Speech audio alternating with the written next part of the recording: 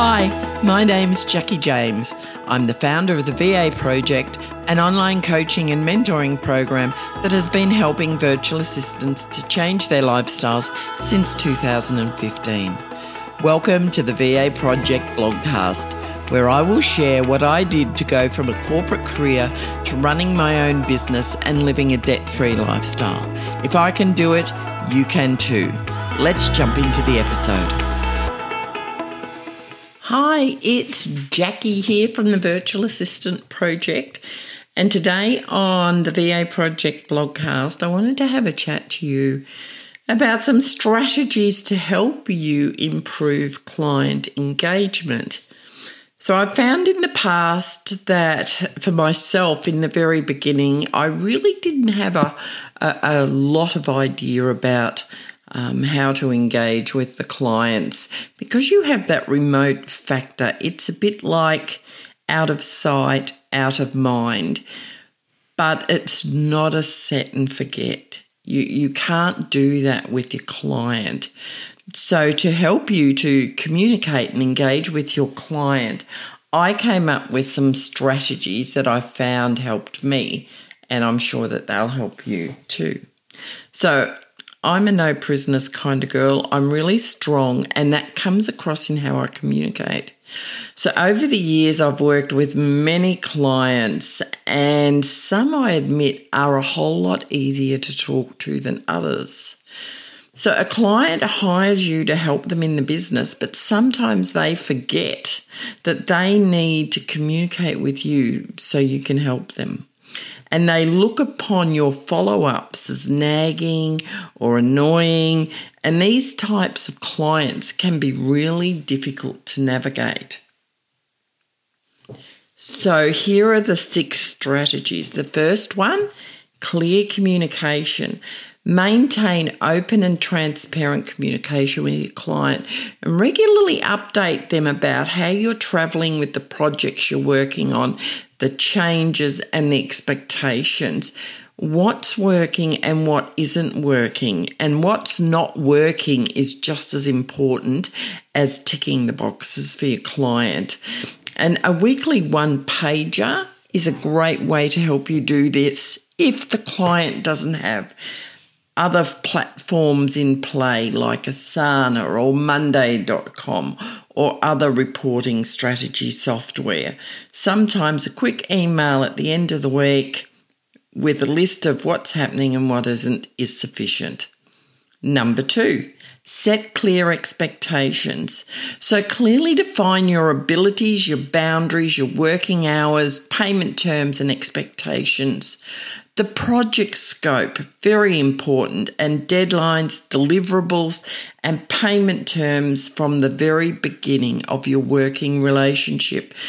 Don't be afraid to call this out, because I can assure you your client is calling out their boundaries and expectations with their clients.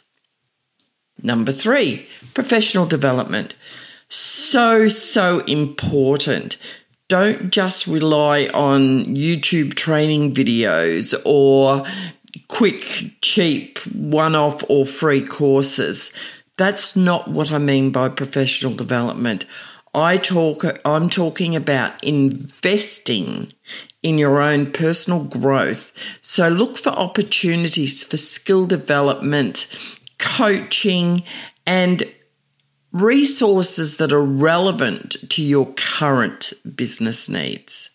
And you can change those resources as your business changes, but consider what it is that you're doing now, and if you need to have further professional development in that area, look for somebody that can give you the goods. Number 4, collaborative tools. So using a collaboration tools with your client can be a bit hit and miss sometimes, because sometimes they just don't want to use anything. They want to Slack you, Facebook message you, email you, text message you, but you can't operate like that, and it's not an effective way of communicating because things get missed and then you're the one the client's going to come to. It'll be your fault. Believe me, I've heard it so many times before. The admin person is always the first to blame in any situation. So Asana or Monday.com, if your client's using them, are great ways of communicating with other team members as well as the client, because you can reply to tasks, you can message, you can do all sorts of great things with them. Next up, number 5, Zoom calls. What is it with people who dislike putting their video up on the screen when they're on a Zoom call? I personally consider it to be really rude because I don't believe there is any real valid reason in today's business climate for this to happen. How can you expect to gain a connection with the screen turned off? Show up, be present, and always be respectful to the person that you're meeting with, because it's a real connection thing. You just can't create a connection with an avatar. And the last one is flexibility. It doesn't mean giving in, and I certainly don't mean that you need to bow to the client's pressure all the time, because you're the business owner, you are not an employee.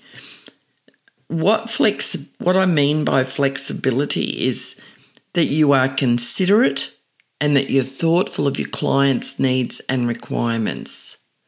Negotiation is a skill that virtual assistants need to have. If you don't have that already, you'll find yourself wondering why the clients aren't sticking around. Implementing these 6 strategies will create positive boundaries for your virtual assistant business, and in turn, you'll lead your client and improve their business and yours. And that's what they're looking for. That's why they've hired you, because of the skill set that you can already use and bring to their business, because they don't have it. You have it, and the power sits with you. I hope you like this short blogcast. Stay tuned for many more. Check out thevaproject.com, and that's where you'll find great blogs, interesting information. And don't forget, the VA Project has gone rogue, and you can now get access to the 10 modules that I've created to help virtual assistants build a business that'll change their lifestyle. It changed mine, and it can change yours too. Thanks for listening. Thank you so much for listening in to the VA Project blogcast. For more great resources, visit www.thevaproject.com and start changing your lifestyle. And if you're sick of getting lost in the mega online groups, join our online community on Facebook. Simply search the VA Project, and I'll look forward to welcoming you.